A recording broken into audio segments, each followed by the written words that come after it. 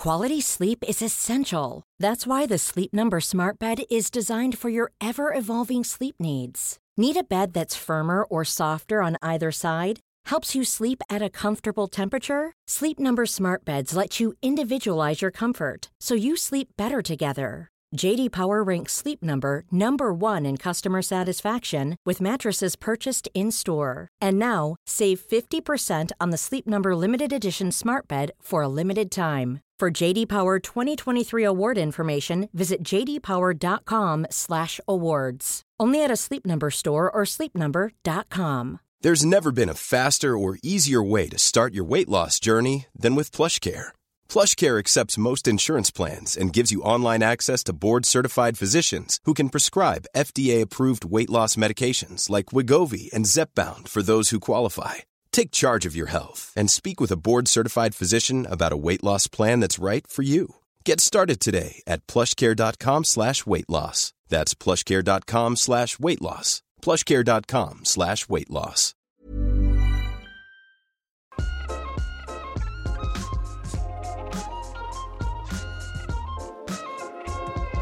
Welcome back to the Rick Shields Golf Show podcast, everybody. I'm your host, Rick Shields. I'm here with producer Guy. I'm also with a really good friend of mine who is kind of a guest today, / co-host, / bit of a legend. Oh, co-host. I know. Straight in at co-host level. Jesus. We sat down with Andy Carter today. Now, if you've not checked out Carter, it's the best way to describe you. Oh, I'm waiting for this. What is it? You watched how do you describe yourself? Oh, you bailed there, aren't you? Yeah. You bottled it. I would describe myself as a full-time golf coach. Nice to put. Yes, a full-time golf coach and part-time, sometimes in and out of making videos on YouTube. You're less than part-time YouTuber. 0 hours contract. Excuse me, as we do this right now, there's a video coming out this evening. Oh, coincidentally. Little plug off the back of this. I mean, so I had to scrape one together quick. We have a mad history, which I really want to dive into today. We first met when we were 16 years old. Yes. We went through college together. Yes. We then went through... How many years were we working at Trafford together for? Oh, of course, yeah. Probably 3. We did 3 I years was there at 5, and I think you left then. We did 3 years at Trafford. We have had a little bit of a kind of YouTube journey. You were an usher at my wedding. That's true. That is very true. true. Then. When was that? 2013. 2013. And you've moved to Dubai. How long have you been in Dubai for now? Coming up to 4 years in Dubai. Keep your mouth a little bit closer to the mic, please. Sorry. Tilt it up a bit like this, maybe, if you want. Don't ruin it, Andy. God. I didn't realise it. It sounds good to me. Well, so. Heard better. So how long have you been in Dubai for, sorry? 4 years in Dubai. 4 years in January. So I want to dive into that a little bit as well, because I always remember that was something you were always keen on doing, getting away from England, getting away from your roots, getting away from your hometown, for whatever reason, I'm not quite sure, to warmer, hotter climates. Yes. And I want to kind of find out how that's gone, what's the positive of teaching abroad, working abroad, etc., etc. So, funnily enough for me, Dubai nearly came about before I even went to Dublin. Oh, I forgot you went Dublin. Yeah. Oh, my goodness. Let's save all that. Okay, so we'll go with Dubai. No, even that. I'm going to save that. Let's go right back in time. Sorry, we're kind of jumping here everywhere. No, the best way, I think, what we always do when we have a guest on, is how do you start playing golf? Yes. And then from there, we'll go on this journey where Rick can come in and all that stuff. Chronological. Okay. Age of 12. But I think that's quite late as well, isn't it? But for me, it was always football. Yeah, you were football mad. Massive Man United fan. It was always football. And when you realise you can't even get in the starting 11 team for your under-13 squad... Relatable. You're not going to be playing at Old Trafford.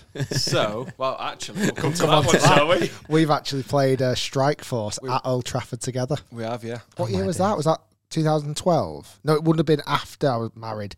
Maybe 2014, 15. I'm rubbish with years. But I think it was 2015. We had to drop the Manchester 10K for that. Well, come on, take of it. Anyway, we've got loads to cover. Let's go back to 12 years of age. Yeah, joined Davian Park Golf Club pretty much at the age of 13. And I don't know, just kind of went on from there. But I never really took golf that seriously. Even up until the age of 15, 16, I was only off. I was off 8 at 16. And that's when I went to Myerscough. And Myerscough, I remember, was a very last-minute decision. Was it really? Yeah, because I really just didn't want to carry on with school. I wasn't interested in college. I wasn't interested in A-levels. And I just couldn't see myself going to do an A-level in Whatever, something, science or history or whatever. Just didn't sit well with me. So when I found out about Myers Go, we went straight down, and I was like, this is the place I need to be. Just a quick one then. We've had this before, but to people that don't know what Myers Go is, or new listeners, can you explain it in like a sentence or two? Great fun. Myers Co is a sport. I say it's a sports college, isn't it? Actually, no, it's not. It's a what is it? What would agricultural college? Yeah, it's got agriculture, horticulture. That's plants and stuff, isn't it? And sport. You could study at Myers Go what you wouldn't study at a normal college. So, for example, that's the one. Football, golf, rugby, cricket. You could be a cricket. You could go there to study cricket. You could be a mechanic there. That's right. You could more study, vocational stuff. Yeah, you could study equestrian. Yeah, lots of horsey girls there, which made it a nice time at college. Do elaborate. Like you could do a lot more. It was more practical college, I would describe it as. That's probably a good way of describing it. And it was certainly, like you say, more vocational, so that when you came out of college, you kind of knew your pathway to a degree. It would have been weird for you to maybe have studied mechanics there. You could do greenkeeping there as well. Right, that was also a massive factor of college. And I feel like once you did college, it was almost given you were going to probably go down that route. Well, what was when you were going then, Andy, what was your intention, that you would come out and be a golf coach or be a player, or what did you really kind of hope and aspire to be? If I'm honest, when I went there, I wasn't really sure what I was going to do. I actually looked into a scholarship in America as well when I got to 18, with one of the companies that kind of came into the college.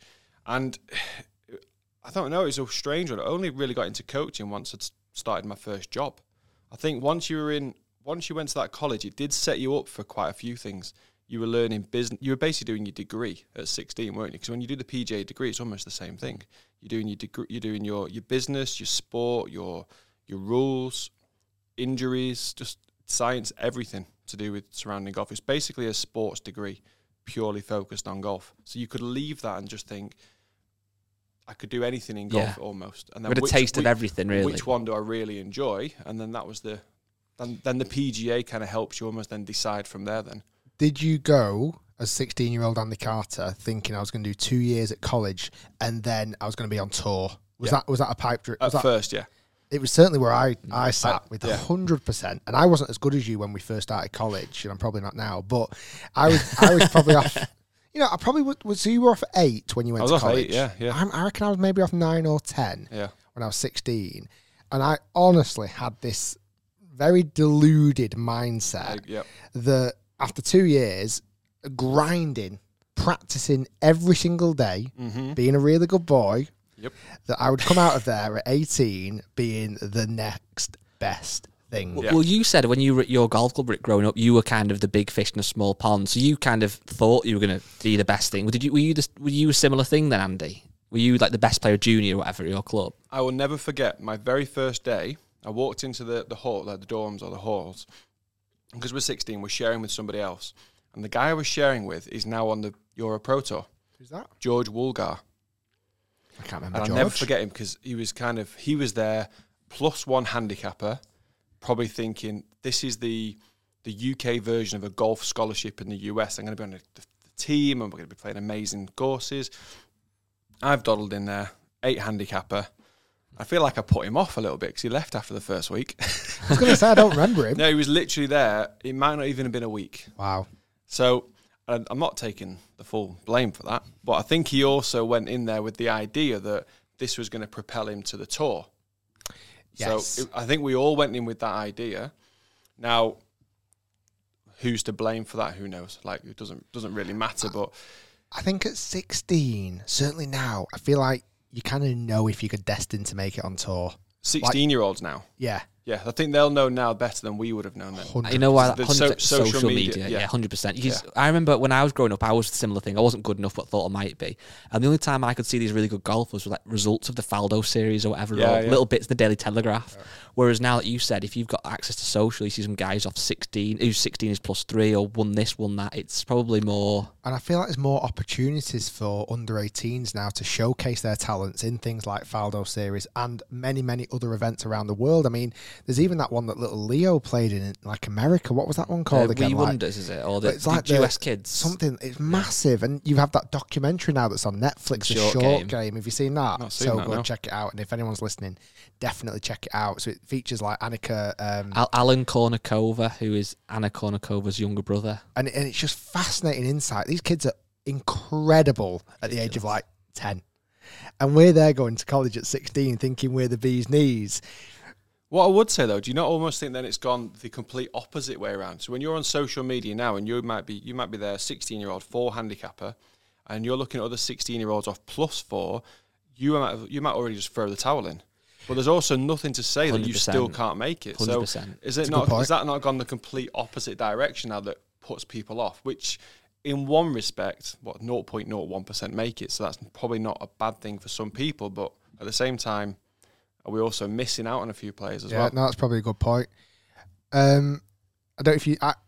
do you remember ever meeting me for the first time? No. Did we meet on the first day? I don't know. I don't think we did. I thought there was a story coming then. I was getting worried. No, I mentioned in the previous podcast, I think when Pete was on, because again, Pete Finch was at college with us. That's right. It was you, me, Finchy, Sam Mellor. I'm trying to think of other people that have got into social media. Is that pretty much it? Matt Fryer didn't come with us. He wasn't there. No, Matt Fryer wasn't there. I probably think that's it. Who's in social media now.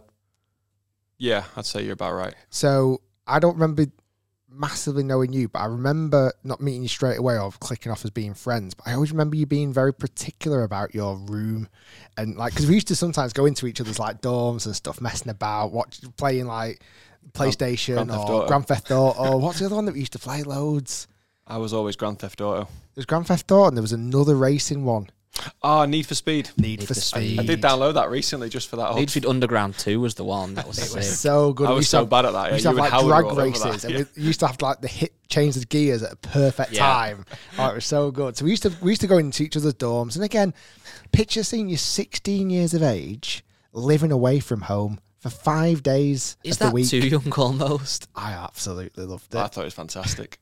I absolutely loved it. Silly question. How do you like eat? Because like the kids at that age cook food. No, like so, what do you even do? So we had a cafeteria. I had a cafeteria. Yeah. To be honest, it was pretty sick. We had a cafeteria where you go for breakfast, like nice food as well. You walk past all the over 18s blocks, see all the hot girls in there. So who'd been doing what with who, and then even like lunchtime there was meals on, like cafeteria, even evening meals there was food on, and you could order food. There was like a tuck shop there as well. There was a little shop, pantry. You might take a few snacks yourself. You might take some cans of Boddingtons that I used to drink back in the day. This man was a Boddington's animal at the age of 16.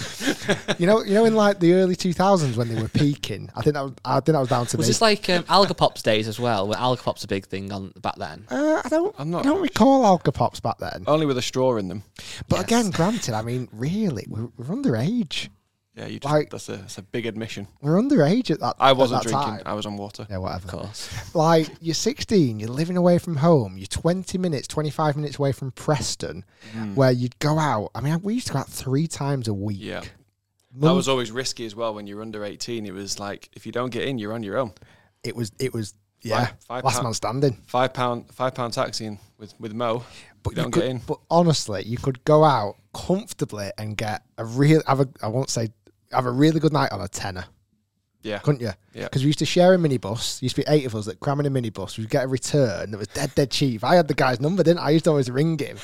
And if you got in at a certain time, it was like no entry. It was like, we spoke about this with Pete on the podcast. It was like 50p a pint. 50p a Castlemaine, wasn't it? So, and it was but you had to literally you had to close your nose. It was awful. It was the eggiest pint. So we drink that as much as we can at 16, 17, that kind of age, and just have a top night. And it was just class. And like I say, life lessons. Well, you don't really get hangovers back then. The day after we were You've in never class. had a hangover in your life. I did do well, this I week. started recently. I'm really happy about after our weekend.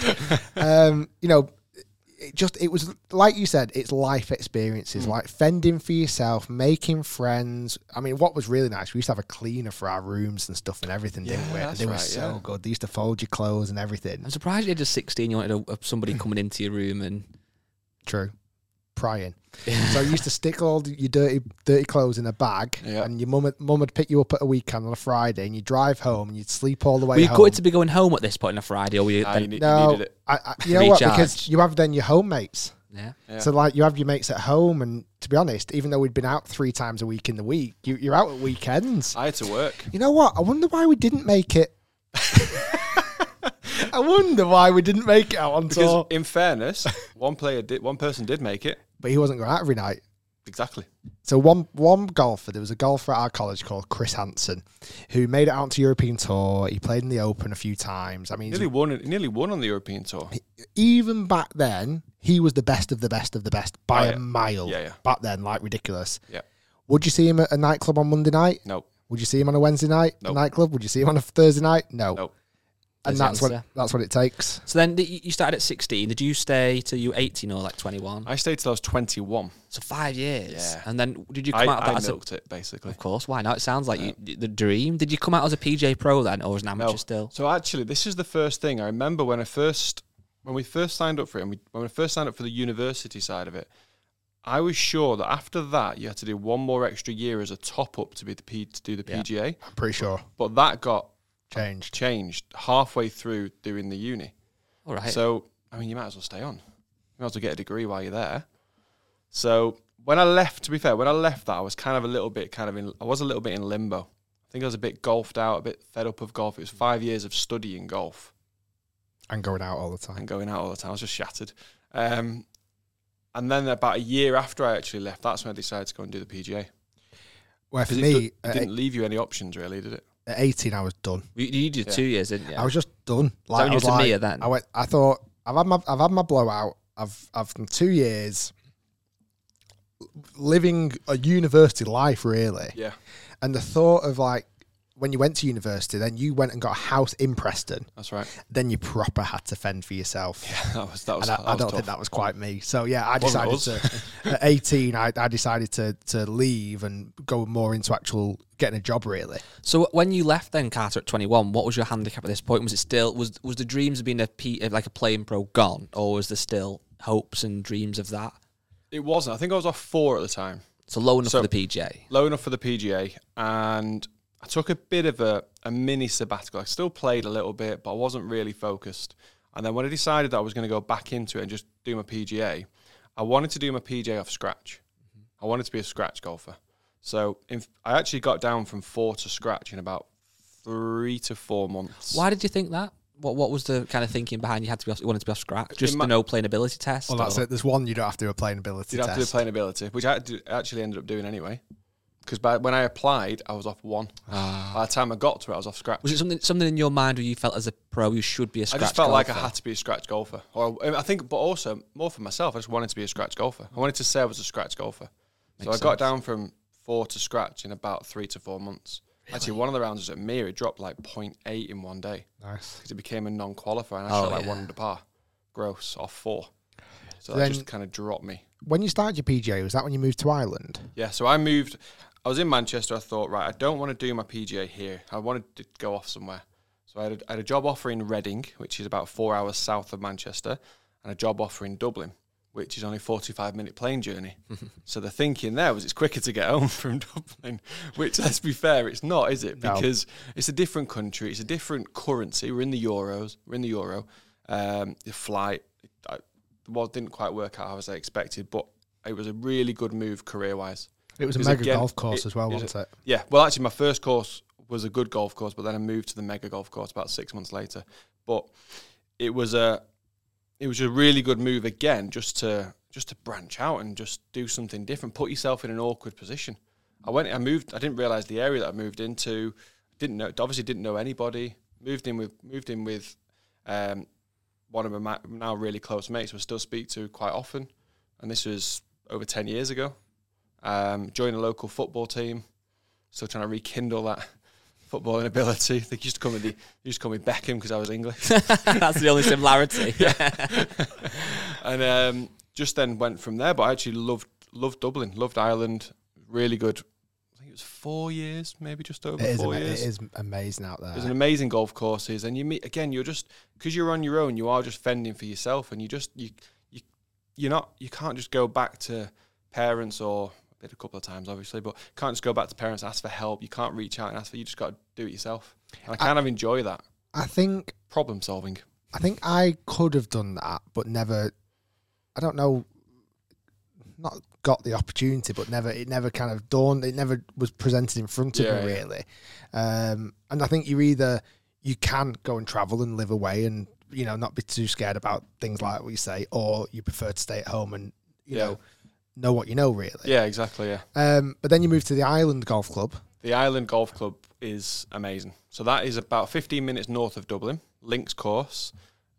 They've talked about hosting the Irish Open there. Wow. But they just can't get the crowds in. It's one single lane estuary road into the golf course. So you couldn't pack in 50, 60,000 people on there.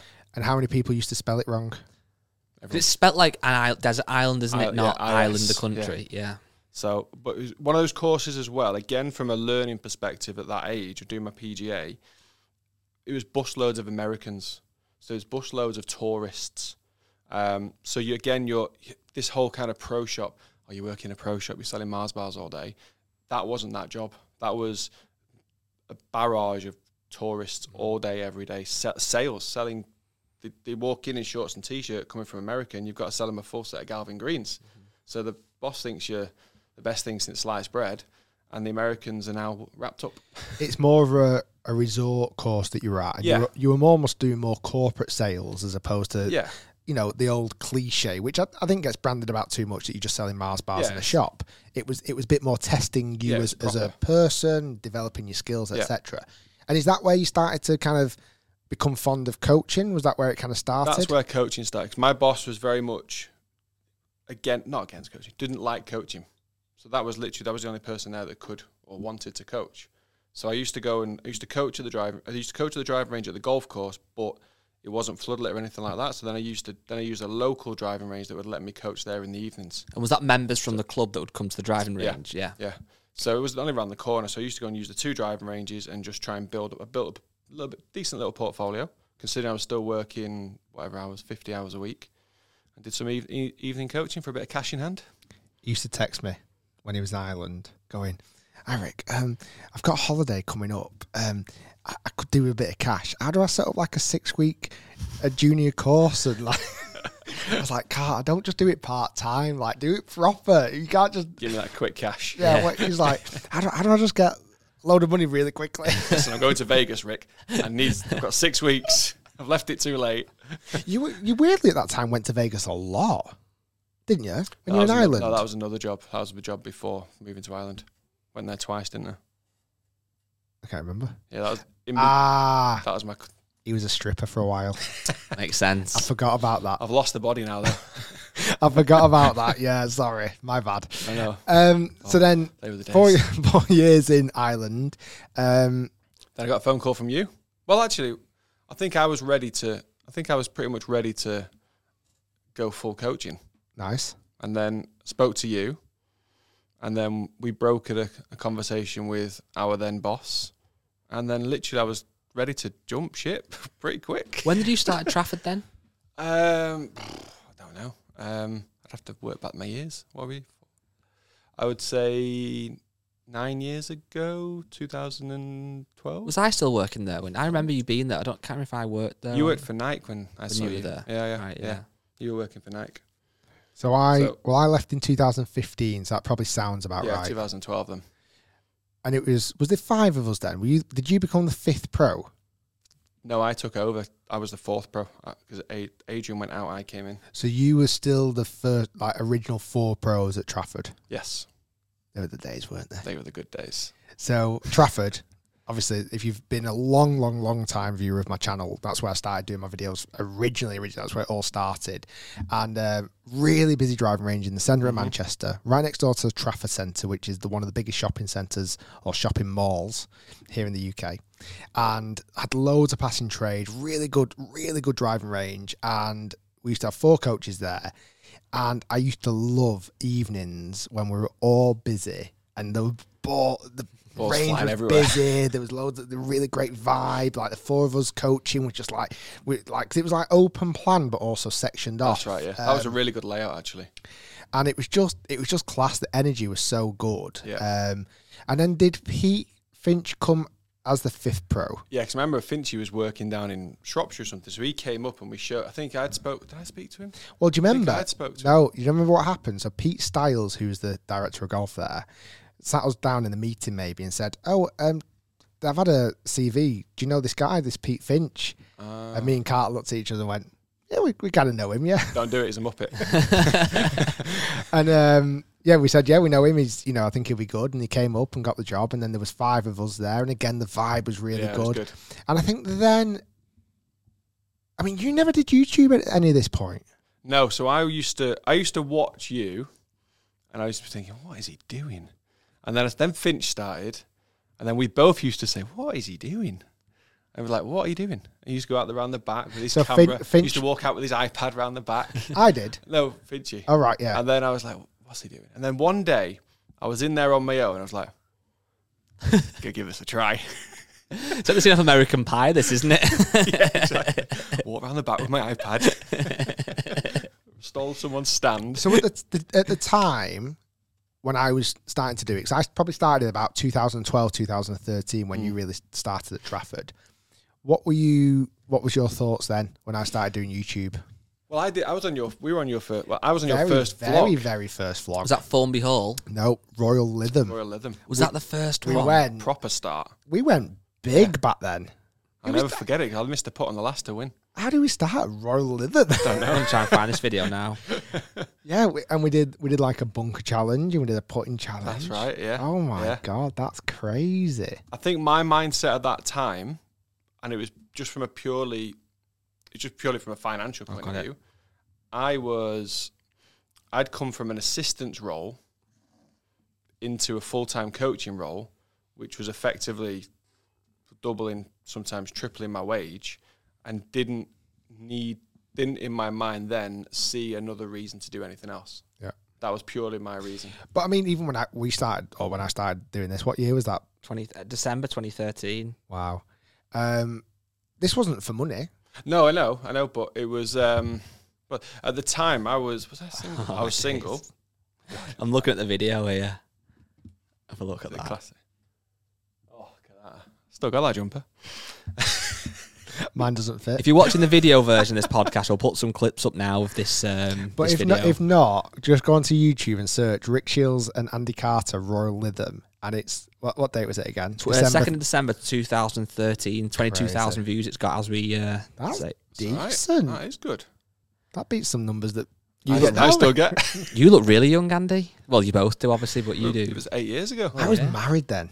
How young do I look there? Were you married? I was married, yeah, 2013. I got married. March. Yeah. For me, it was. I started it because I wanted to become busier as a golf coach. I felt like there was more potential to get busier, and that definitely worked. Yeah. Like at Trafford, you were full. It was actually quite silly, and because at Trafford you get a lot of people from the local area, we don't get anyone outside of that local area. I thought there's got to be ways of attracting those in, and it definitely worked. And like say, Pete started and got it going. So, do you ever look back and go, I should have started then? Or a lot of people ask me this because I always say that I started at a similar time to you guys, obviously a couple of years later. Well, your first video here is 6th of Feb 2013. So 8 months before you guys went and played. And that wasn't your first video, Rick, but you were still. You had a channel, an active channel, and you had videos of a lot of your coaching stuff, and it feels like your first real kind of coaching video that wasn't for a client was probably more like 14, 15, yeah. Was it? But you were doing YouTube well. I had a YouTube, yeah. You were doing it. You were putting stuff on. Just didn't want to put myself on the camera for 2 years. I don't know. A lot of people do say to me, "Do you not wish you'd have followed through with it?" And the only thing I could say is, yes, in one respect, but no, really, because if I really wanted to passionately do it 3 days a week, treat it as a business and I would have done. Simple as that. I enjoy doing the videos. Sometimes when I've had a little bit of a break, I know you guys hammer me for just having you've not put anything on for 6 weeks. And then as soon as I put a video on, I actually do get a really good buzz off watching the video, watching its numbers, and then reading comments and replying to comments. I do get a really good buzz off it. And then sometimes I just get into a bit of a, not a lull, but I just kind of, I let one day slide. I say, I'm going to do a video tomorrow. I'll let that slide. And then before you know it, it's 2 or 3 days. And then before you know it, it's a week. And then that's it. You know what it sounds like going to the gym?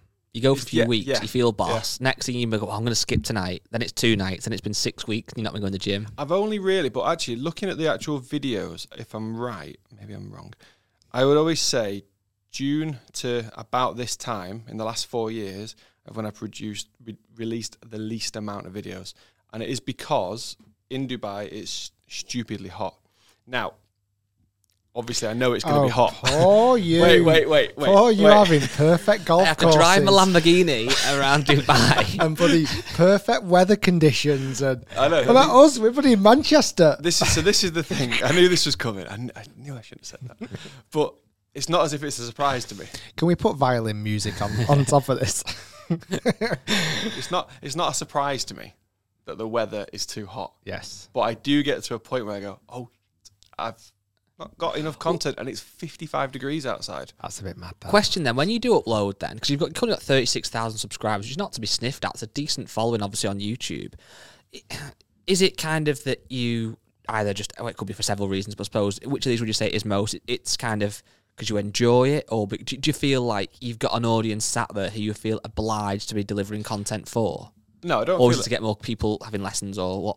I don't feel obliged. I enjoy doing it. So I genuinely do enjoy just being out there, more so on my own, and just chatting away to the camera. And I get home and I'm like, bloody, I've baffled there. Let's cut that down. I think one of the things that actually used to put me off a lot was seeing Pete and Rick really grow and then going off to like the golf show in America and standing there on a range, just jumping in and start chatting to somebody and making a video out of it with 20 people watching. I used to look at that and go, if that's what you have to do, that's not me. I can't do that. That's interesting. I'm useless at stuff like that. I'm actually better at just being on a bit of a course vlog with my mates, and that's really as well how it kind of I kept it going because I just wanted to play golf with my mates, and also I enjoy just standing there in front of the camera doing some tips. I don't really enjoy the editing. I get quite bored quite quickly. So now I've found a way, I think sometimes obviously, where I'll do a little bit. And I'll come back to it the next day. Do a little bit again, come back to it the next day. And that's the only way I've got to try and... I think I'm still trying to find a way to keep releasing content, but keep myself going. Do you have goals and ambitions then for the channel as such? Or you just No, I do, to be fair. So this year I've said to myself, I would love it, for a first milestone, I'd love it to get to 50,000. Yeah. I'd love it to get to 50,000. I think when I see that as well... I'm gonna do this anyway, but I'll just keep doing content. But I'm finding the content that I like filming. What do you enjoy filming the most? So I enjoy filming. I love filming course vlogs and challenges, stuff like that. I enjoy doing golf tips, but I'd like to do the golf tips purely based around what I coach. So I think it gets a little bit too generic to say, turn your slice into a draw. I mean, who does that? No one does that. Let's turn your slice into a mini slice and get around a golf course and play better. That's what I do on a day-to-day basis. I don't promise the guy that he's going to leave with a 10-yard draw after a 45-minute one-to-one lesson, but then release a 6-minute video saying you can do the same thing. It's just not going to happen. So that's fair. Just doing, and actually, obviously now we're under the Pete Cowan umbrella. We have 3 or 4 seminars a year, or like one-to-ones with him per year. Just quickly. Very quick summary of Pete Cowan. So for somebody listening who doesn't know who he is. Top guy. Really, really good guy. Generous guy. He literally spent about 45 minutes with me in January to give me a full-on golf lesson. But even then, tip. So Pete Cowan is arguably the number one golf coach in the world. He probably is the number one golf coach in the world. He's up there with Butch Harmon, isn't he? 5 that you would put in that category. So like Sean Foley, Butch Harmon, Claude Harmon, Ledbetter, Pete Cowan. I wouldn't put Claude Harmon in there. Oh wow, controversial. There's a clip. Would you? Well, yeah, of course he does. He teaches Brooks and DJ, or didn't teach Brooks. Doesn't teach Brooks. Did do. Who teaches Brooks? Pete Cowan. Oh, somebody's I'm looking forward to it. To be fair, I know what you're going to say. Get that umbrella up. He's proper under the umbrella of Pete Cowan. No, I'm like actually looking Pete. forward to this winter because he brings his players down. Great. So I remember who's he got in his stable right now? Rory. McIlroy. Not Sabatini. Could have. He could have. Depends what country he wants to play for. Stenson. When he comes down, we've got Stenson, Poulter. We'll have Rory. Brooks came down last. Brooks came down last year, and I'm teaching 7 beginner ladies. We're talking group class, week 2 in. Yeah. Barely know how to hold a golf club. Wow. And literally at the end of the mat, no more than 20 yards away. I mean, there's a couple of toe balls going near him, to be fair. Brooks is trying out the new Callaway driver. And I just stood there goodness. going, literally. Did they know who he was and if they were so new to golf? Or No. Just, my word. No. Did you let him know or did not? I tried to explain, and it's like they just went, that guy over there's really Probably good at golf. They weren't really invested in golf, so they weren't really that bothered. I mean, at the time, if he wasn't the number 1 player in the world, he was number 2 or 3. He'd have been right up there. Yeah, he was. I think he was 1 or 2 at the time.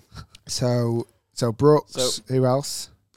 Brooks, Poulter, Stenson, Fitzpatrick. Yeah. Was it Molinari as well? Or was Molinari? No, No, that was Dennis Pugh. That's the one. Yeah. Sean Foley's a really good guy. He comes down to the academy a lot. So again, famously, Sean Foley, you did coach Tiger for a while. Yep. Now he's with Justin Rose, Danny Willett, Lydia Ko, Cameron Champ, Minjee Lee, quite a few. Yeah, is that a route you want to go down more then? Obviously, if you're so close to Pete Cowan, you see him with these superstars. Is that? No, it's not, to be honest. So again, just going back to you coach at his golf academy in Dubai. Yeah. So is it called the Pete Cowan Golf Academy? Pete Cowan Golf Academy in Dubai. So you coach at there. So on your jumper, you don't wear jumpers in Dubai, on your T-shirt. On my vest. It says, Andy Carter, PJ Golf Pro, Pete Cowan Golf Academy. Yes. Right. Yeah. So I don't know where we're going with this story. It was a case of what content does he enjoy? Yeah, the content you enjoy, the milestones you want to hit, etc. So from the YouTube perspective, it's purely just about putting out content there that same as what I coach. And I actually get now a lot more inspiration from the lessons that I give. So I'll do a lesson and I'll go, oh, actually that drill really worked really well for that guy. I'm going to take that onto a video. I did one recently just about lifting your big toe up. Yeah. Because it keeps your weight off your toes, which stops people getting steep, slicing, etc. It just pushed the weight back to the heel, got everything a bit flatter. So just using using the coaching to make the golf tips more relevant. It's based on reality. It's based on pure reality because I'm still 50-hour-a-week golf coach. So then you have to find time between the 50 hours a week coaching, between the what are you laughing at? I'm waiting for what you're going to say. I don't know the your girlfriend, playing football, training. I'm sure Dubai brunches. Dubai lifestyle, which is obviously there's lots to do. It can corrupt you. You've got to try and squeeze in these coaching videos or YouTube videos as a whole. Yeah. And again, it's not, I know we've discussed this off the podcast, it's not your big money maker. No. And it's probably not bringing you in many clients, is it, in Dubai? That's the thing. It doesn't bring. It did at a point in England at Trafford. It did. Because when it was one of those things as well, when they couldn't get in with you, they would say, "Oh, who do you want to go to next?" It'll be me or Pete, because that would be the next known person at that facility. So I would obviously then you'd get clients from there, but in Dubai you don't really. No one. They probably do, I suppose, but a few expats. It's just not the population's not as dense for. My clientele is the guys that just live on the golf course, and there's about 700 houses on there. And are they more tourists or are they residents? All residents. Are they really? Yeah, all residents, all expats. So take it around there. Then word of mouth is as powerful as having a good YouTube channel. Word of mouth is way more powerful than a YouTube channel. Word of mouth, like this is a golf club membership.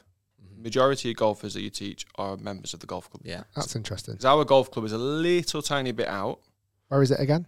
Jumeirah Golf Estates, where they have the DP World Championship, where the DP World Tour Championship, which is the end of the year tournament. Yep. Where the race to Dubai is settled. Correct.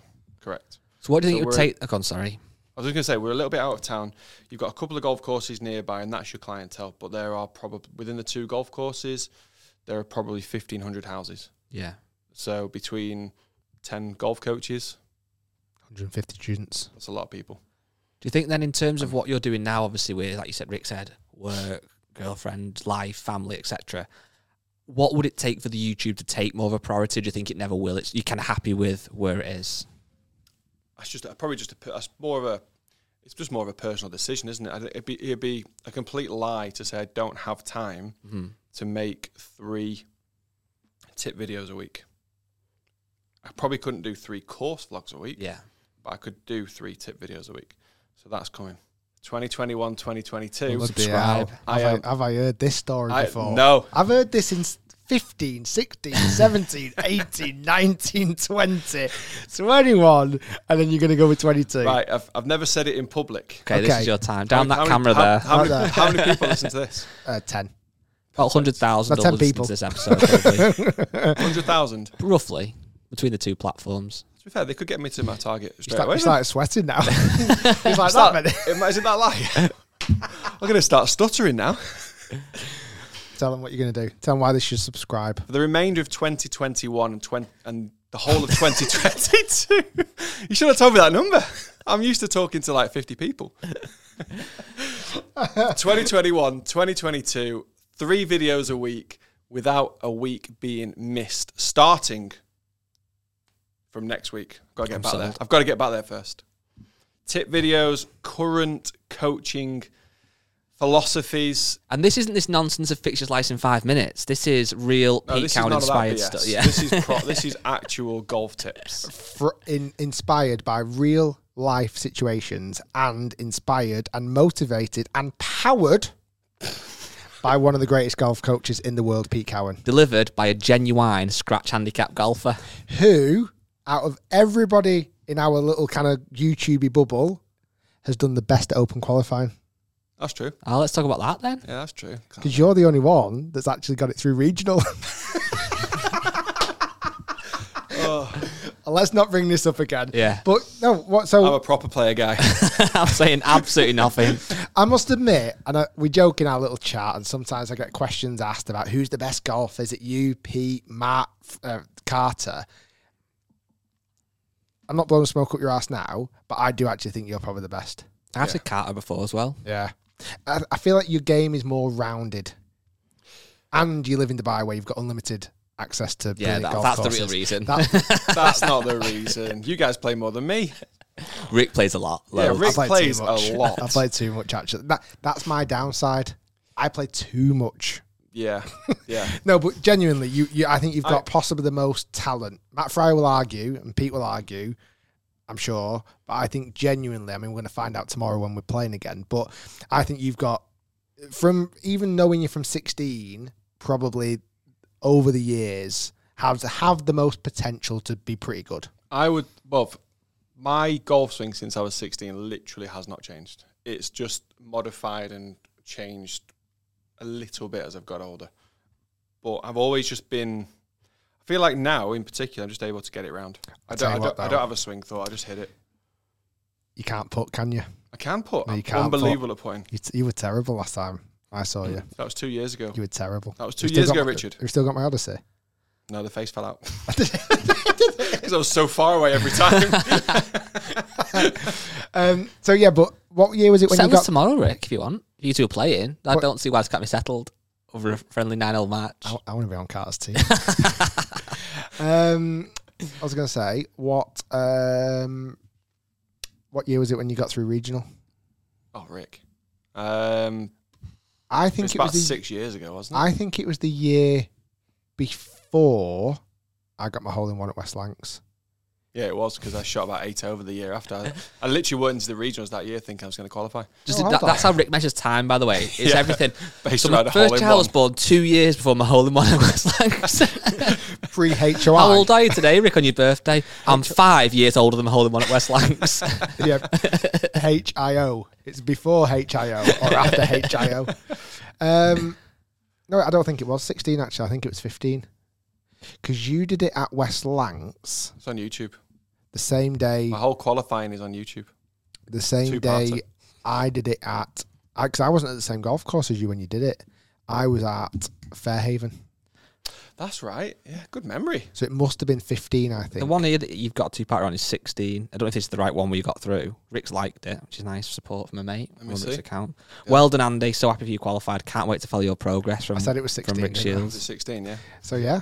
So 16. 5 years ago. It's last time I shot under par. Was that 1 under par? 1 under, yeah. You got through to final qualifying, which was where? That was, I got a bit screwed on that. That was Glasgow Gales. Oh, really? I was hoping for, I think it was Hillside. Yes. I was hoping for Hillside. Got Glasgow Gales, and to be fair, it's a pretty amazing experience, but I'm quite realistic in the fact I got up there and I was out of my depth. I mean, you look through the draw sheet, and I went for a practice round on my own that morning, and I was playing behind Colin Montgomery. Oh my word. Wow. And I was like, oh, what am I doing here? So How have I blagged this? In final qualifying, realistically, you got to be shooting 10 under for 2 rounds of golf. 3 under got in. No way. Yep. Because of the conditions? Because that was the year that it was at Troon and Monty opened up the tournament with the first tee shot. And it was like this historic, Monty's return back to Troon. But I knew the story because he just about scraped it as well. So he got through final qualifying? In 3rd. And only because the guy, he was coming 4th, and then I swear, I don't know what happened, but as I'm walking off 18, finding out the scores, guy 2 groups behind me is 4 under, so he's in. Monty's 3 under and in the clubhouse waiting. And this I can only describe it as the rain that came down was biblical. It was ridiculous, like to the point where it would break your umbrella. And I thought, this poor lad's out there, he finished double. I think double or double bogey. And then Monty got in. The Scottish weather wanted Monty to hit the first tee shot at Royal Troon. Yeah, it's just weird how that happens like that. Can you remember? So that was the best golf you played for a while, I would say. I know who you're going to go on. And you got through the first stage of open qualifying. Can you remember what driver and 3 wood you had in the bag at that time, Andy? We did a video that's on my main channel. What's in the bag of your clubs that you use for final qualifying? I've got because we played. Are you struggling for content? We played the day. Never. We played the day before final qualifying. Yeah, we great practice around that. I've just got because if you played so well, I feel like someone really sound probably sorted you out. Because I'm guessing you got them for free. Driver and 3 wood. No, I think I paid for him. So the rep was right tight. No, you actually got a free Nike driver and 3 wood that I sorted for you actually. And Did I? Yep. No, I remember the blue one, driver and 3 wood. I know, I remember the 3. I don't remember the driver. Yeah, you got it both in the bag, and you didn't pay for them. I got them for you, sorted. Thanks, mate. So, did you get any prize money for getting through? About 300 quid or something. 10%, please. Before we come on to the rest of the stories, then one of the features you've admitted you've never listened to the podcast before, Andy. So thanks for the support. But I listened to it on the way down here, a bit of homework. Last minute cramming. All 92 episodes. I did actually listen to the one where you were slagging off. How would you like to look 5 years younger? In a clinical study, people that had volume added with Juvederm Voluma XC in the cheeks perceived themselves as looking 5 years younger at 6 months after treatment. Look younger, feel like you. Add volume for lift and contour in the cheeks with Juvederm Voluma XC. Reverse signs of aging by adding volume to smooth laugh lines with Juvederm Volure XC. For important safety information and to find a licensed specialist, visit Juvederm.com. That's JUVEDERM.com. Not for people with severe allergic reactions, allergies to lidocaine, or the proteins used in Juvederm. Common side effects include injection site redness, swelling, pain, tenderness, firmness, lumps, bumps, bruising, discoloration, or itching. There's a risk of unintentional injection into a blood vessel, which can cause vision abnormalities, blindness, stroke, temporary scabs, or scarring. Talk to a licensed specialist to find out if it's right for you. Ready to pop the question? The jewelers at BlueNile.com have got sparkle down to a science with beautiful lab-grown diamonds worthy of your most brilliant moments. Their lab-grown diamonds are independently graded and guaranteed identical to natural diamonds, and they're ready to ship to your door. Go to BlueNile.com and use promo code LISTEN to get $50 off your purchase of $500 or more. That's code LISTEN at BlueNile.com for $50 off. BlueNile.com, code LISTEN. Here's a cool fact. A crocodile can't stick out its tongue. Another cool fact, you can get short-term health insurance for a month or just under a year in some states. United Healthcare short-term insurance plans are designed for people who are between jobs, coming off their parents' plan, or turning a side hustle into a full-time gig.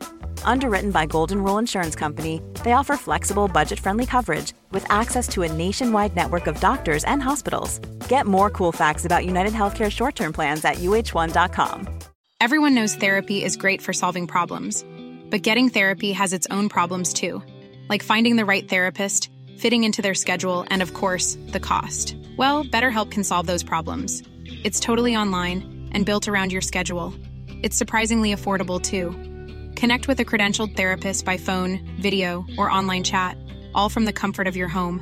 Visit BetterHelp.com to learn more and save 10% on your first month.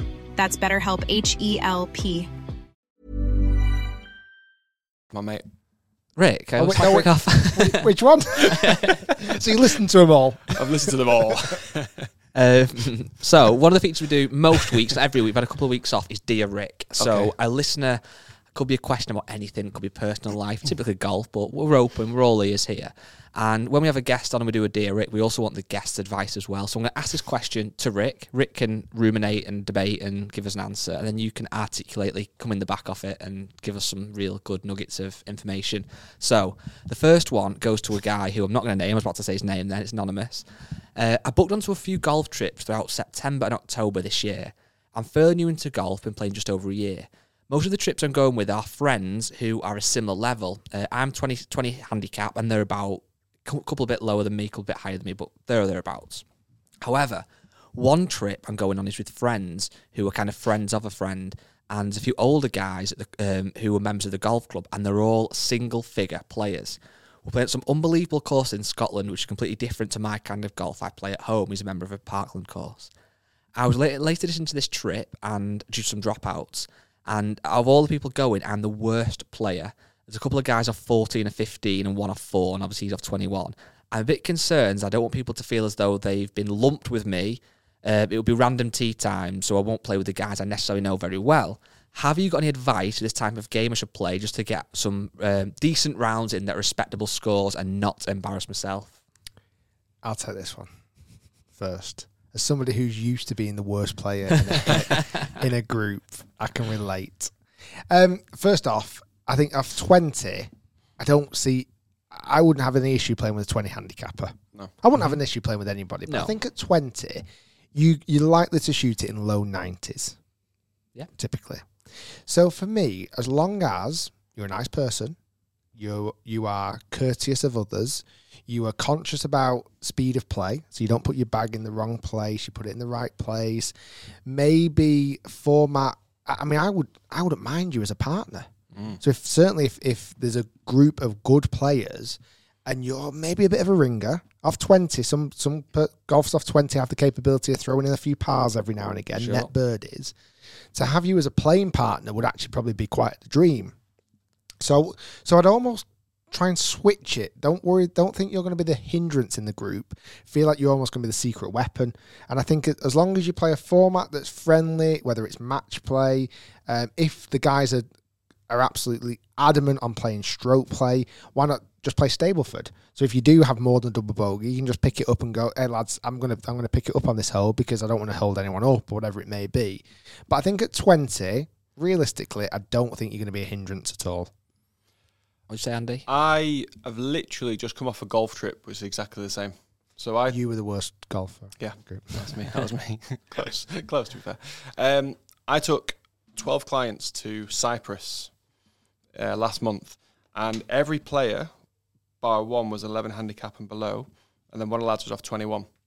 And every day we played like an individual Stableford for like an order of merit of the week. And there was guys there off 2 or 3 handicap shooting 12, 14 points. Because when you go on a bit of a golf trip, you have a few drinks and everyone reacts differently the next day. But also, within every group, we played doubles Stableford. Doubles match play. So the other 20 handicapper is the secret weapon. If he pops in with a couple of par net birdies, and then has a couple of nightmares in there, like we all do, and then a couple of bogey net pars, you find yourself winning. So I think, yeah, you're absolutely right. Spin the fact you're a 20 handicapper the opposite way around, and think of yourself as the anchor, the secret weapon. but also then play to your own strengths. I remember Sleepy that came on this trip. He was struggling off the tee. The Seven Dwarfs. He's called Sleepy. He's called Sleepy. He's probably listening to this podcast. He was angry as well, playing. What was he sleepy in bed at 7 p.m. every night? That's his surname. About sleep. I'll take it back then. Sorry, Tom. Sorry, Mr. Sleep. So, what was I saying then? So he was struggling a little bit off the tee, and then just went down to an iron, hit a few irons. Almost, I just kind of said to him, break every single par 4 up into a par 5, even a par 6. Like, if you're making net bogeys, you're still going to be maybe half in a hole, or maybe sneaking a win anyway. So when you see a 400-yard par 4, think of it as a poor 400-yard par 5, and it's a completely different hole, completely different mindset. So use it to your strength. Do you think as well? Well, yeah, and that good advice from both of you. Do you think as well, though, like, so many golfers worry about ability, which is natural. We all probably want to be better or might feel... if you two went out and played joke side with Ian Poulter and Matt Fitzpatrick now, you might feel a bit like, I don't want to look stupid or whatever. But actually, there's so much more to being a nice, good playing partner than your ability. You can play with a guy or woman, whatever, who's off 20, 24, who might not be the best ability, but are nice to chat to, respectful, don't talk over your shot, repair the divots, repair the pitch marks, whereas a guy off scratch could be whatever.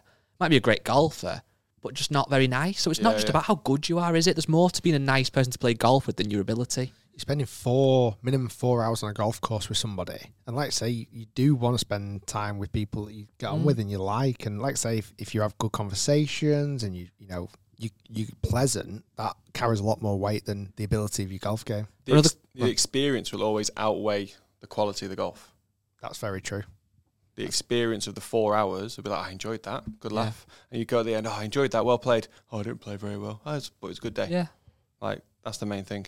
I think I see a lot of higher handicappers naturally are so worried about how they play and stuff like that and how they appear. But most people aren't bothered, are they? No. Do you want one more of these? Yeah, why roll? Not? So I've got another one. If you want yours read out next week or the week after, whatever, send us an email, podcast@rickshields.com. We've had loads of clickbait titles, by the way. Do you remember last time I said that's how to get read out? And Clever. It does kind of What's work. This one?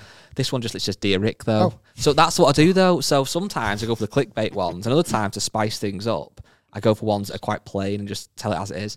This one, again, is from Anonymous. Again, really keen to hear both of your thoughts on this. I was wondering what Rick would recommend me doing in terms of fitting. I'm a 13 handicap player looking for my first club fitting. Should I start with irons, driver, wedges in any particular order? What is the most important? My goal is to get down to single figures, so obviously drop a few shots. My current club's about 5 years old, blah, blah, blah. I'm on a budget and obviously can't get fitted for every club all at once. My custom fitter is located a 5-hour drive from my golf course, so I need to do the fitting. This is, I think, they're from Norway, sorry, I missed that bit out. I need to do the fitting that has the biggest impact on my game. What do you guys think? So let's picture the bag. You've got putter, wedges, irons, maybe 3-wood, 5-wood hybrid, and a driver. They're going for one fitting now, and then obviously hopefully more down the line. What would you say would be them? And it's hard to say without knowing their game, I guess, but generally, what would you say, Rick? I feel like I've answered this question before, so I need to remember what my answer was. I'd probably rule out putter, unless it was ridiculously wrong for him. I'd probably rule out the putter. The thing is with custom fitting, we spoke about it a lot. There is the generic custom fitting, the right shaft length, grip size, lie angle. That's the kind of generic. And with the driver, the right loft and everything else, flex of shaft. But also, and you've alluded to a lot with your kind of history of fitting. Fitting is very holistic across the whole bag as well, because if it's a tough one, certainly when on a budget, that if you're going to go with iron fitting and only irons, how do you know where the iron set stops? For example, how do you know that you might want a 3-iron or a 4-iron, or would you be moving those into hybrids? Where do you know where your wedge is going to stop? Would you go for a standard wedge out of a set of irons, or would you actually go for more specialised wedge from, a different brand? So I think, just to answer the question in whole, probably the club that is the easiest one-off club to fit would probably be driver. Whether it make the biggest difference, arguably, I'm not sure it would. Ideally, you want it all doing, and possibly irons would make the actual biggest impact because you're hitting irons a lot during a round of golf. But I think on this situation, just because you've got to do it in a way that has to suit your budget and your game, I mean, I can't believe a fitter is 5 hours away. That's a real shame, but Norway's must be a lot of land. I'd probably go driver. I'm not sure that's the correct technical answer, but I think for his situation, I think that would probably make more sense. What are you saying, Andy? I would say depends on his standard of golf, but I would always say driver's literally got to be the most important club in the bag for most golfers. So being able to get off the tee means you can then use your irons. I think like you could kind of wing a set of irons. It could be slightly wrong for you, but you can get around. I don't think you can get around with a driver as much. You can't get around with a driver. Yeah, I could pick. In fact, if you think about a set of clubs that's 5 years old, the technology in the irons, you'll know more than this because you do all the reviews, will have not enhanced as much as what the driver will have enhanced. So the driver could get you 20 more yards, for example. I think also not only yardage, but accuracy, because you mentioned this weekend you were up in Scotland with Pete. Oh, that Cobra. And Pete sorted you out with some clubs, which disappoints me a little bit because I was hoping you would come round to my empire of golf clubs to take a pick. And you got on with everything right, bar the driver. Yeah. Because the driver just wasn't fitted for you. But you could have played with any irons, you could have played with any wedges, any putter. But your driver was the thing that you'd wanted to take out the bag straight away. I struggled that much with the driver. I went round Troon with a 1 iron. You know that 1 iron I've got? Yeah. That 1 iron. And my old title is PT. Oh, naughty. Yeah. I'm interested to see what you think, because obviously you're the fitter. from the world of fitting. I know it's a while ago now. Yeah, I think it obviously, again, it depends on the golfer. There's a thing you hear a lot, though, don't you, about, like you said, drive's an important club in the bag, and I wouldn't necessarily disagree, but then you see people say, well, you use your driver 12 times around, you use your putter 36 potentially, but it's a difficult one. I think irons you do hit a lot. I had a set of irons once that were 2 degrees upright, and I need standard, and I couldn't hit the fairway, I couldn't hit the green, everything was going left to upright, so that made a difference. But yeah, it is a tough one. The only thing, again, we've said this before so much, and again, saying this with a pinch of salt, again, a little bit of devil's advocate, but don't expect because you go out and get fitted clubs, you're suddenly going to get better. Because unless your current clubs, like I said, mine were upright when they didn't need to be, are drastically wrong, it might not actually make that much difference. It might do, but it's not. I think some people do still believe that when I'm going for a fitting, that's going to suddenly make you drop 4 shots, and it won't. Going for one of you guys for a lesson would make more difference if you're going to commit to the practice as well. This is why I say that about the irons, because the irons that Pete gave me in Scotland were standard length. I think he's 2 degrees flat, he said. I'm half an inch longer and 2 degrees upright. Yeah. But you could still hit them. You can I think still, that's because you're got talented. Could. Yeah, okay, thank you. But you know what I mean? Like you'll find a shot that, okay, I keep hitting these left. You'll eventually start aiming a bit more right. As long as you can get club on ball with an iron, you're not missing the middle by too much. Whereas with a driver, I don't feel like you'd be as forgiving. Do you do any fittings in Dubai? I don't know. Is there a fitting facility on site? We've got a Titleist fitting facility on site, yes. You know, the answer I actually would give to that, it's a really silly one, but probably what I would say, get the clubs fitted that you want the most. Because the ones that you want the most will make you go and play more golf, and that will actually probably what gets you better at golf. So if you want a new set of irons or you want a new driver, get that. Get that, yeah. And what's frustrating you most with your current setup, to be honest? That's a good point. Lots of answers there for Mr. Anonymous in Norway. Yeah, so we'll get some more of those in next week if you've got a question, big or small. Unfortunately, next week Carter won't be here, but we can always text you or message you. Yeah, just drop me a message. Having said that, he might be on 50,000 subscribers by then and stop speaking to Rick, so probably have disowned him. I must admit, that's one thing That's what Rick did to me. He started getting plaques through the post. That gold plaque. It was weird because on that day he got that plaque. He literally went on his phone, deleted your number. I must admit, something you privately you get not probably enough credit for. You're like in a lot of friend groups the glue that keeps friends together. Wow. I'm on the rounds this week, seeing people I've not seen for like 2 or 3 years. But you just got to keep the mates close, you know.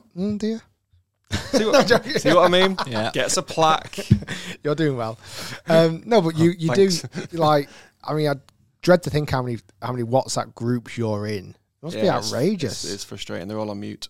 Because you have a lot of pockets of friends. Except the idiots abroad. Obviously. They're all on mute. That's our. Yeah, I've seen that pop up. But what's weird though, it's only you abroad. The idiots abroad. I think they're trying to tell you something there, Andy. I'll take it. Good stuff. So we're playing golf tomorrow. We're playing golf tomorrow. Looking forward to it. And then you're back to Dubai on Friday. I'm going to practice today, actually. Quick one then. Bit deep, but in 2 years' time, we have this conversation again. Where would you like to see Andy Carter? Subscribers, business, what do you think? I mean, it's not all about subscribers. You know, YouTube isn't your main thing, but realistically, hard one to answer. Business-wise, I would. Let's just say, business-wise, I'd hopefully be in a different situation. YouTube-wise, I'd like to think 2 years' time, over 100,000. I think that's doable. Yeah, it should be. I know Rick was going to say that. It should be 6 months. It's not been funny. You've had for 8 years. It's not been 6 months. Yeah. So another 8 years, we're on 75. Okay, so potentially something exciting in the business, and you're still interested in keeping the golf. Do you think you'll? And it sounds and probably even deep question. I don't want you to give too much away, but do you think you'll always stay in golf in Dubai? Do you think you'll always stay in golf? I think I'll always stay in golf. I think there is an expiry date on coaching, purely because of the amount of hours, and it's bloody knackering. Yeah. You know, I know everyone works 40, 50 hours a week, but I feel like it's so mentally draining to coach, because you're every hour you have got to give 100% to that guy, because he's paying you money. You've got to give him, or girl, you've got to give him absolutely 100%, and every hour gives a different what's the word? There's a different fault with every hour. I've got to fix something different. It's not just like, oh, everyone's got a slice. Yeah.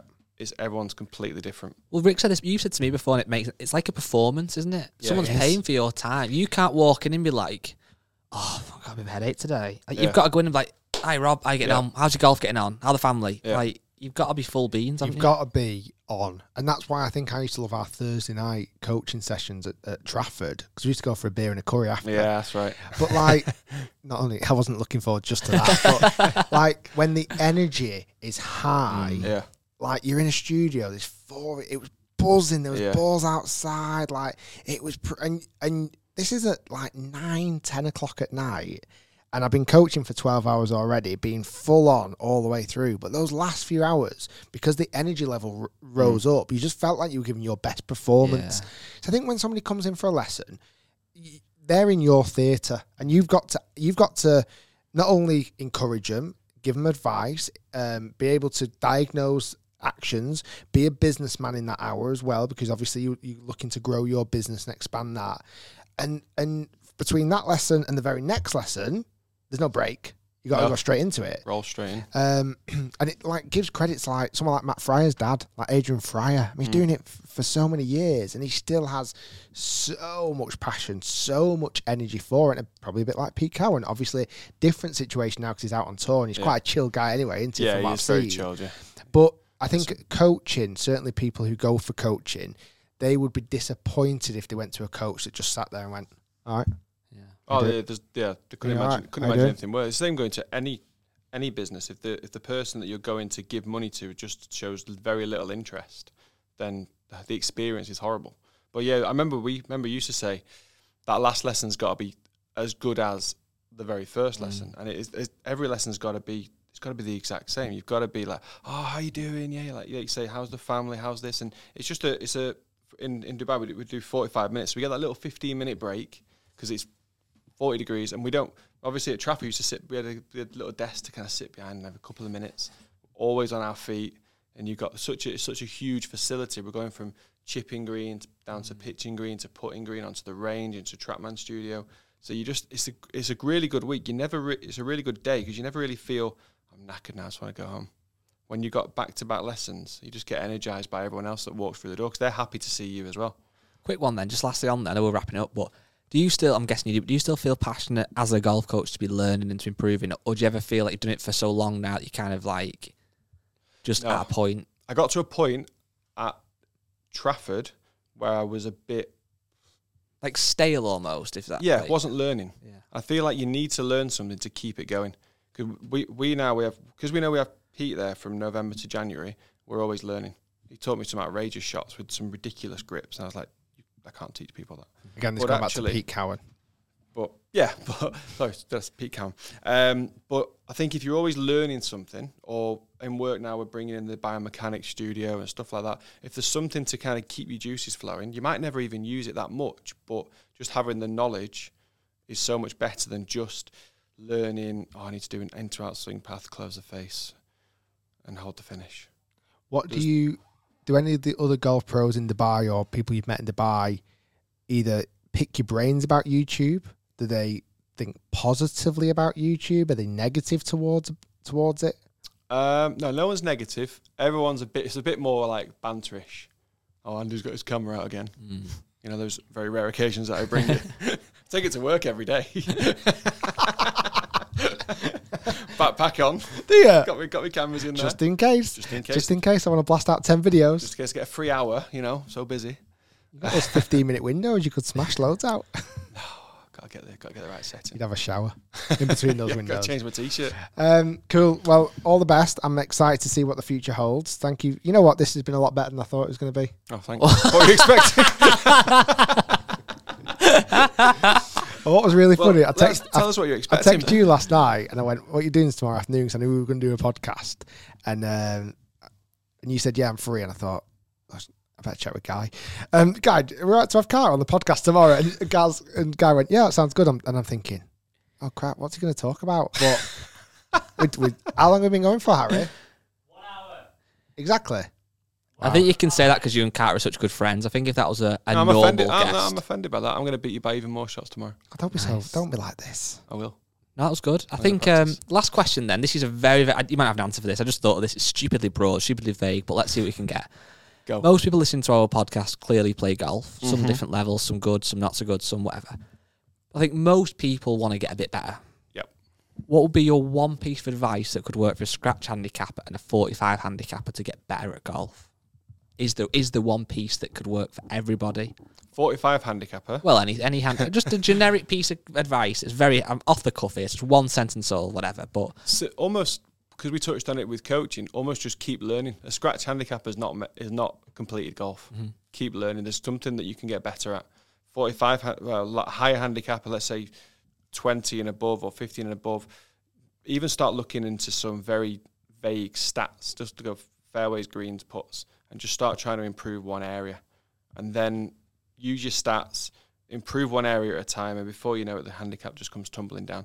But also, you need, I think, as a golf coach, I'm going to say this, but you need the help of a golf coach. You need the help of, because we never look at something correctly through our own eyes. I can't change my golf swing. I can't look at my golf swing and pick out the right point to improve my golf swing. Because I forgot, I used to teach you, didn't I, for a bit? Yeah. I used to send Rick videos.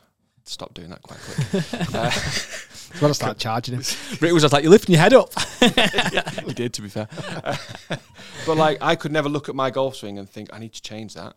Because I look at my golf swing and think, I need to change that. And it's almost too much. Way too much. Yeah. And it's probably always, 9 out of 10 times, it's the wrong thing. And I think you're always, when you're analysing your own swing, you're always a bit biased to old traits. Yeah. Like that you believe is an issue from years ago. I am always on takeaway when I look at my own golf swing, because it's always a little bit steep and a little bit closed. Yeah, it is quite funky, actually. And then I get a little bit open at the top, and it winds me up. So I actually fixed it. I'd love to be steep and closed. I fixed it and just had the most outrageous hooks. I was like, oh, let's go back to being open at the top.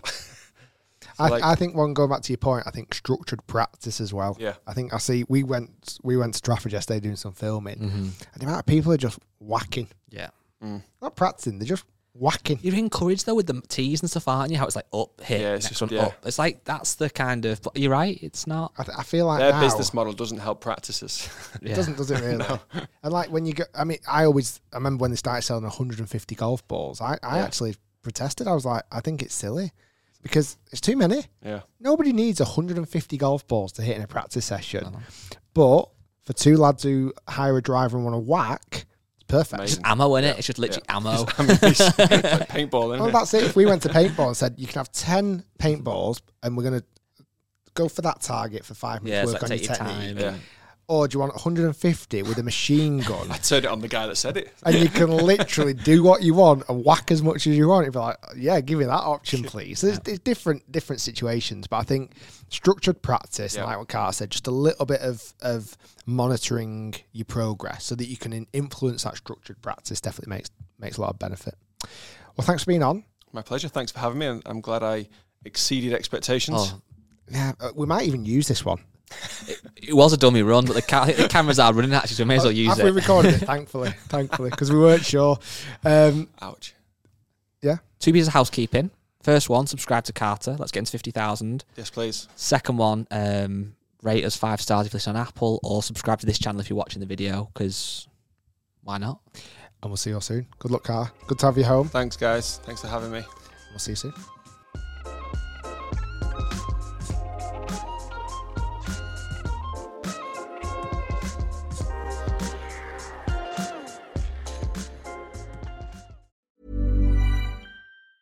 Planning for your next trip? Elevate your travel style with Quince. Quince has all the jet-setting essentials you'll want for your next getaway, like European linen, premium luggage options, buttery soft Italian leather bags, and so much more. And it's all priced at 50 to 80% less than similar brands. Plus, Quince only works with factories that use safe and ethical manufacturing practices. Pack your bags with high-quality essentials you'll be wearing for vacations to come with Quince. Go to quince.com/trip for free shipping and 365-day returns. Mom deserves the best, and there's no better place to shop for Mother's Day than Whole Foods Market. They're your destination for unbeatable savings, from premium gifts to show-stopping flowers and irresistible desserts. Start by saving 33% with Prime on all body care and candles. Then get a 15-stem bunch of tulips for just $9.99 each with Prime. Round out Mom's menu with festive rosé, irresistible berry chantilly cake, and more special treats. Come celebrate Mother's Day at Whole Foods Market.